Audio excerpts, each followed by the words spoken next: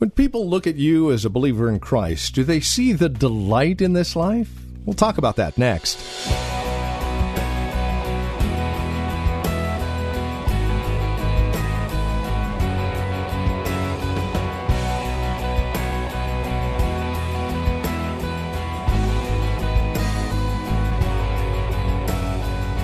I remember the movie Amistad. When they portrayed Christians of the day, they were dour, sour-faced, and just horrible to look at and be around, actually. The question is, today, as we begin our broadcast, does that describe you as a Christian specifically? When someone looks at you, do they see the joy of your salvation? We'll talk about that today on Times of Refreshing with Pastor Napoleon Kaufman from The Well, a Christian community here in Livermore. Join us and be encouraged, won't you, as we understand the joy of our salvation. Once again, with a look at this joy, here's Pastor Napoleon Kaufman. If we're going to maintain and receive and get back the joy that we have when it comes to our salvation, we've got to maintain our union with Christ. Our union with Christ. Just write that down. And what this means is unity of heart, unity of purpose, and then I would go so far as to say unity of desire. Because if I'm one with Christ, ultimately who He is as a person should begin to overtake me in every area and aspect of my life. Christ wants to have residence within me, and then He wants to function in and through me. And there's a unity that is established. It's not a unity that's going to be established. It's a unity that is established. Christ lives in me. Christ abides in me. And now that He's in me, He's beginning to teach me how to think the way He thinks, desire the way He desires, and to move in the direction that He's looking for all of us to move. But what happens to us, saints, we get into our relationship with God, and then we start thinking that Christ is in my life just to promote my agenda. But Christ is in our lives so that His agenda would be established in the earth. Not just our agenda. And so there's a unity that begins to take place between me and the Lord and us and the Lord. And I like this word, and I think this is an appropriate word. There is a rhythm that we begin to get into with the Lord. Have you ever tried to dance with somebody that couldn't dance? Some of y'all looking at y'all spouse like, See, what happens is, but this is what happens with us in the Lord. There's a rhythm that you get into. Why? Because we're one with Christ. And I'm yielding to Him. I'm yielding to Him. And what happens is now there's a beautiful rhythm that we experience. But sometimes in our relationship, we lose that and it creates frustration. And when the frustration sets in, then we start to lose our joy. My walk with God isn't fun because I feel like I'm hitting a brick wall. Well, some of that is because you're not being unified with Christ. And being unified with Christ means you have to yield to Christ. Because He's God and you're not. Amen? And so we got to learn to yield. Somebody say yield. This is how we get into this flow with God and experience unity. Well, Jesus is talking to them about this. And when that happens, there's a joy that sets in. And it's not just your joy. He said that my joy will be fulfilled in them. And this type of joy that is tied to salvation, and this ultimately what He was bringing them, is what we need to maintain. But without being unified with Christ, we'll never have it. We'll just have frustration. We can go to church all we want, but we'll be frustrated. Why? Because there's no unity. And unity never comes without being yielded to Him. Amen? Number 2, go to Psalm 16, verse 8 to 11. So this joy is maintained in our life. It abides in our life. It comes into our life. Number 1, by union with Christ. And then number 2, we'll see here in Psalm 16. He says in verse 8, He says, I have set the Lord always before me, because He is at my right hand, and I shall not be moved. He says, therefore my heart is glad and my glory rejoices. He says, my flesh also will rest in hope. For you will not leave my soul in Sheol or hell or the grave. He says, nor will you allow your Holy One to see corruption. He says, you will show me the path of life. In your presence is fullness of what? He says, and at your right hand are pleasures, he says, forevermore. And so if I'm going to maintain, get back into, experience the joy of my salvation, I have to get back into the presence of God. And I think this is one of the things that happens for a lot of people. We stop valuing God's presence. We stop valuing, cultivating God's presence, helping to create an atmosphere where God's presence is continually welcome. We stop doing those things that helped us to experience that joy. You know, what happens to us? We just get so busy. People get busy. And they stop realizing that, wait a minute, I want God's presence in my life. Because in the presence of the Lord, there is a fullness of joy.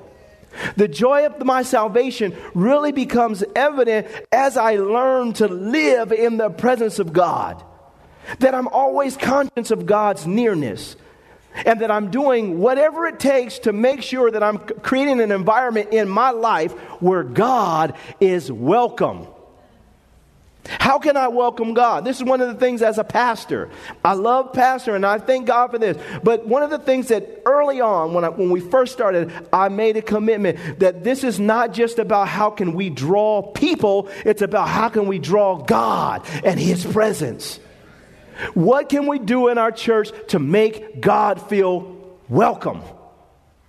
Well, we have to do that on a personal level. We have to ask ourselves, in my life and in my home, am I creating a climate in my home where God is welcome within my home? I mean, we have guests that come over and man, we clean up the yard. We tearing stuff up. Come on, pick up them socks. Get that stuff. You know they're going to be here.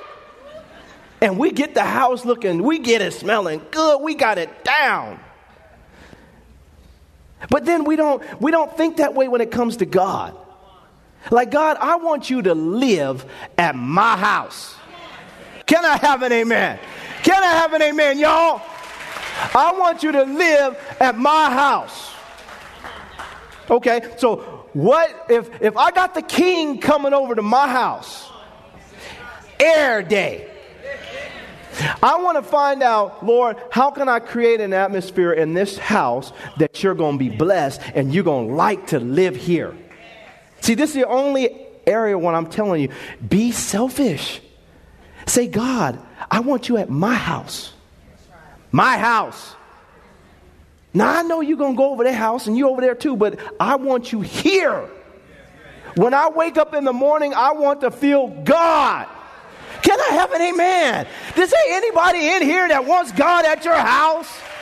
But this is what happens. We don't think that way. Oh, how am I going to get God at my house when I'm watching crazy stuff on TV? How am I going to get God at my house when I'm listening to these rappers talking about how many girls they slept with and who they bumping and grinding and this and that? How am I going to get God to come into my house when I get in my car and the first thing I do, when I get in my car, I'm not getting in my car and putting on worship music. I'm getting in my car and lighting up a cigarette. But this is what saints, this is what happens. This is why people don't have any joy in their relationship with God. Because God is standing way over there and saying, wow, you think I'm not going, I'm holy.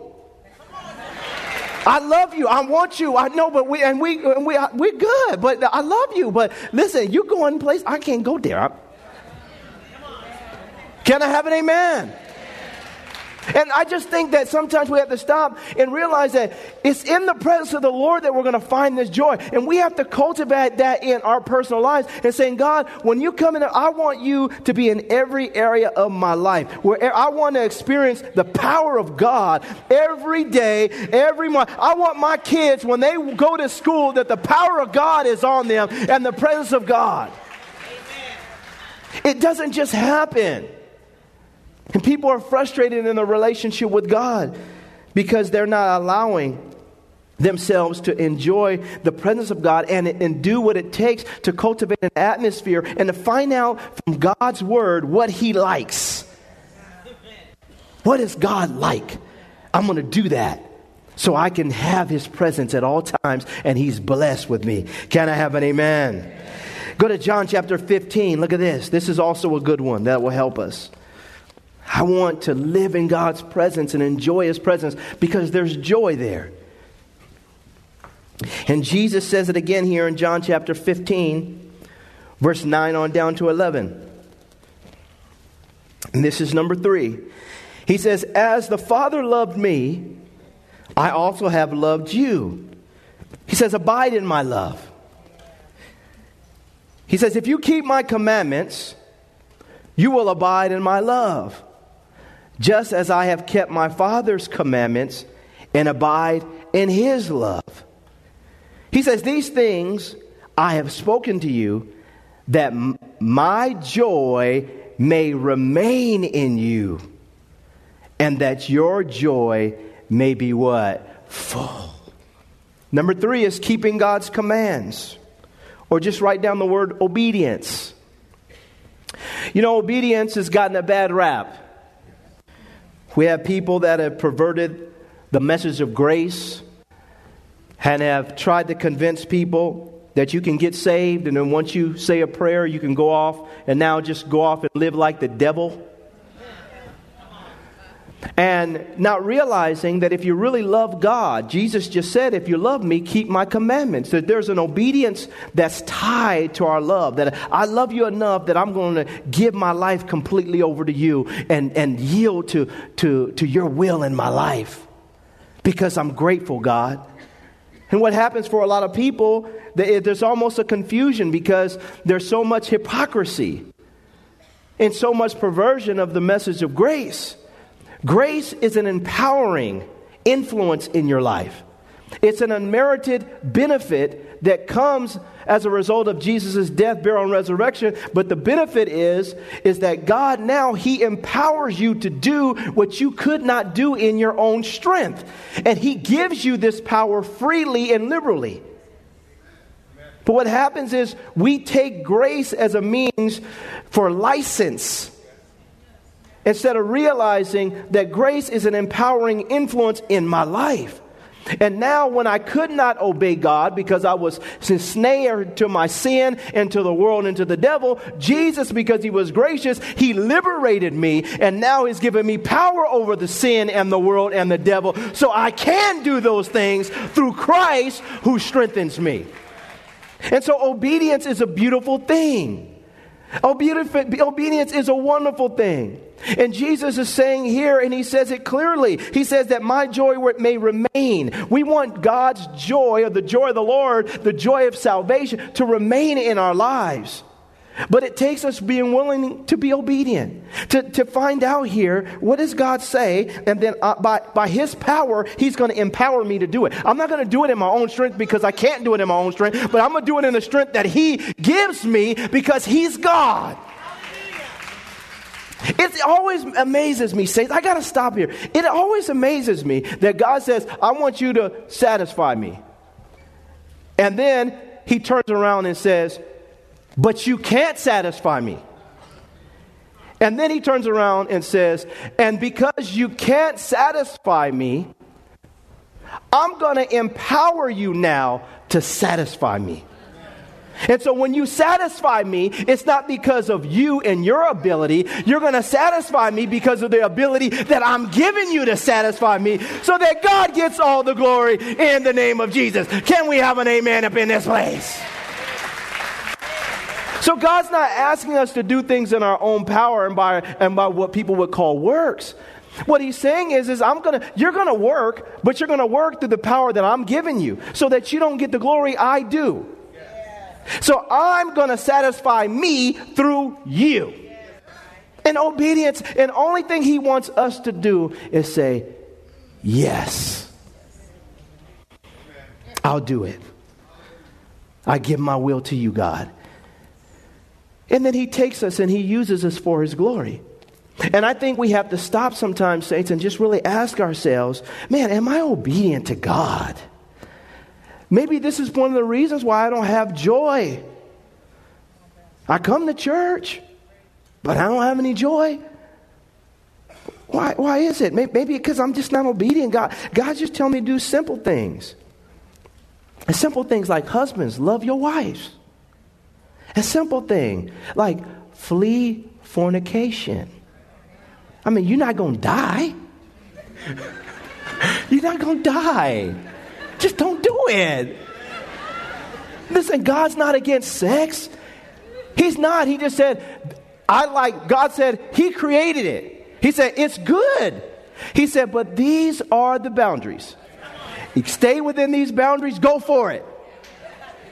The angels there, everybody there, they don't care. God made it. Just stay here. But because of the rebellion in us, we always want to do something over here. And then the angels had to blow the whistle. Am I going too far, y'all? I'm sorry. The angel, he just said, do it. But the thing I'm saying is, it's just a matter of obedience. And then we don't have any joy as a result of that. No joy. No joy. Last thing, and let's close with this. Romans chapter 15. Romans 15, verse 7 through 11. I think this is critical here because sometimes when we're walking with God, sometimes we're in test mode. Well, God will test you. God tested Abraham. God tested Job. God tested the children of Israel for 40 years. You're in test mode. It's not that, and listen, Abraham didn't do anything wrong. Moses, we see, when you look at tests in people's lives, the Bible says that Job didn't do anything wrong. He just went, for a period of time, he went through a season where he was just tested. And I think sometimes we fail to realize that there's going to be moments where we get tested and you don't understand. But what you have to know is that no matter what happens, God is still good. And though he slay me, yet will I what? Trust him. Yet will I trust him because he's God. And then there's moments where we're being chastened by the Lord. And so there's times when we're tested. There's times when God is disciplining us. But even in God's discipline, he's still good. But whether it's testing or chastening and highs and lows and ups and downs and stuff happens, I can't explain everything. And I know this Bible. But I don't have all the answers. But what I do know is that God is always good and he is worthy to be trusted. You have to believe him. And look what he says here. He says, therefore receive one another just as Christ also received us to the glory of God. Now I say that Jesus Christ has become a servant to the circumcision, the Jews, for the truth of God, to confirm the promises made to the fathers, and that the Gentiles might glorify God for his mercy, as it is written, for this reason I will confess to you among the Gentiles and sing to your name. And again he says, rejoice, O Gentiles, with his people. And again, praise the Lord, all you Gentiles. Laud him, all you people. And again, Isaiah says, there shall be a root of Jesse, and he shall rise to reign over the Gentiles. In him the Gentiles shall hope. Now look at verse 13. He says, now may the God of hope fill you with all joy and peace in what? Believing, that you may abound in hope by the power of the Holy Spirit. He says that he says that he would fill you with all joy and peace. This is what we want. The joy of our salvation. We want to overflow with this joy and peace, but it doesn't come unless we believe. Believing the highs and the lows, testing, chastening, stuff happening. I don't know. I can't explain it. Life is going on. I don't know why this happened. I wish it wouldn't have happened. But at the heart of it all, I still believe you, God. I still trust in you, God.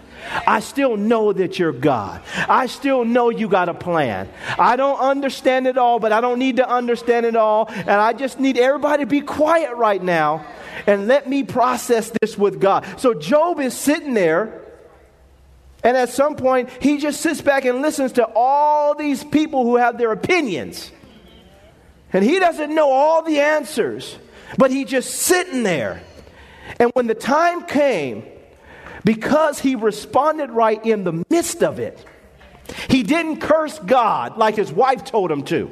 He didn't question God like his friends told him to. He just sat there believing and knowing that God is good, and though he slay me, I will trust him. Can I have an amen, y'all? And sometimes you got to do this. You got to tell people in your life, just be quiet and let me process this. And in the midst of my processing, I'm gonna make sure one thing happens, and that is I'm gonna believe God. And God begins to fill you with his joy as you believe. And then he said not only joy, but peace as you believe. And saints, we have to stop and ask ourselves, am I a believer? Am I a believer? In my high times, when God blesses me abundantly, am I a believer? Or do I start thinking it was me that made this happen? In my low times, when my back is against the wall, am I a believer? Because in the midst of the highs and lows, there's a place that we have to constantly maintain, and that is, I believe God. And when we believe God, he fills us with all joy and peace as we believe. He says, in believing. As you're believing, this is when this comes. This is when this comes. You got fired, but do you believe God to give you another job? When that happens, the devil, let me say this to you in closing. The devil doesn't know what to do with you when he can't make you afraid and get you to turn on God. Because it bothers him. This is what happened with Job. It bothers him that, man, these guys they really love God. And I think we have to stop and put our roots down and say, God, I want this joy of my salvation, but I've also got to make a stand when it comes to my belief system. That I believe God. I don't understand everything about God, but I believe him. And you know what, quite frankly, he's on a different pay scale. I don't need even being bothered with all that. I don't even want to try to figure all that out. Lord, are you there? Yes? All right, let's roll. Can I have an amen in here, y'all? And when this happens, that's when you start getting filled with joy. Today, saints, I want to encourage you on this Resurrection Sunday. I know you're going to go off and have a wonderful day and go and have barbecue and hang out and all those great things. But saints, are you doing it with a genuine joy concerning your salvation? You have to answer, some people may not even be saved in this room. So what I'm talking to you about is foreign, but I'm going to say it to you today. You can have this joy unspeakable and full of glory in your life. He doesn't promise us that everything's going to be perfect, but he said, my joy, I want it fulfilled in them. The joy of knowing that if God has saved me, then God will take me all the way to the finish line.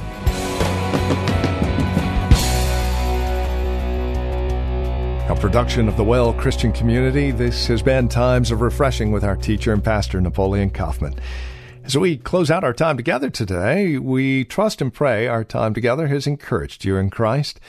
has encouraged you in your walk and relationship with Him. If it has, we'd love to hear from you. Now, there are a couple of ways you can get a hold of us. By phone, of course, the easiest, 925-292-7800. Again, you can reach us at 925-292-7800. You're also welcome to write to us. Address your envelope to the Well Christian Community, 2333 Neeson Drive. That's here in Livermore, California, the zip code 94551. Of course, you can always stop by our website. You can learn all about us at thewellchurch.net. That's thewellchurch.net. You can even take advantage of a few links, one of which will take you to our Facebook page. Or if you're on Facebook, simply look for The Well Christian Community. Don't forget, as you visit our website, take a moment and drop us an email. Let us know you paid us a visit. You can also follow Pastor Napoleon, by the way, on Twitter. His address, @Napoleon Kaufman. All one word, @Napoleon Kaufman. We thank you for spending time with us again today and look forward to seeing you next time we get together as we continue looking at God's Word for times of refreshing. Until then, may Jesus Christ be highly exalted in your life and may He bring you a peace that passes all understanding.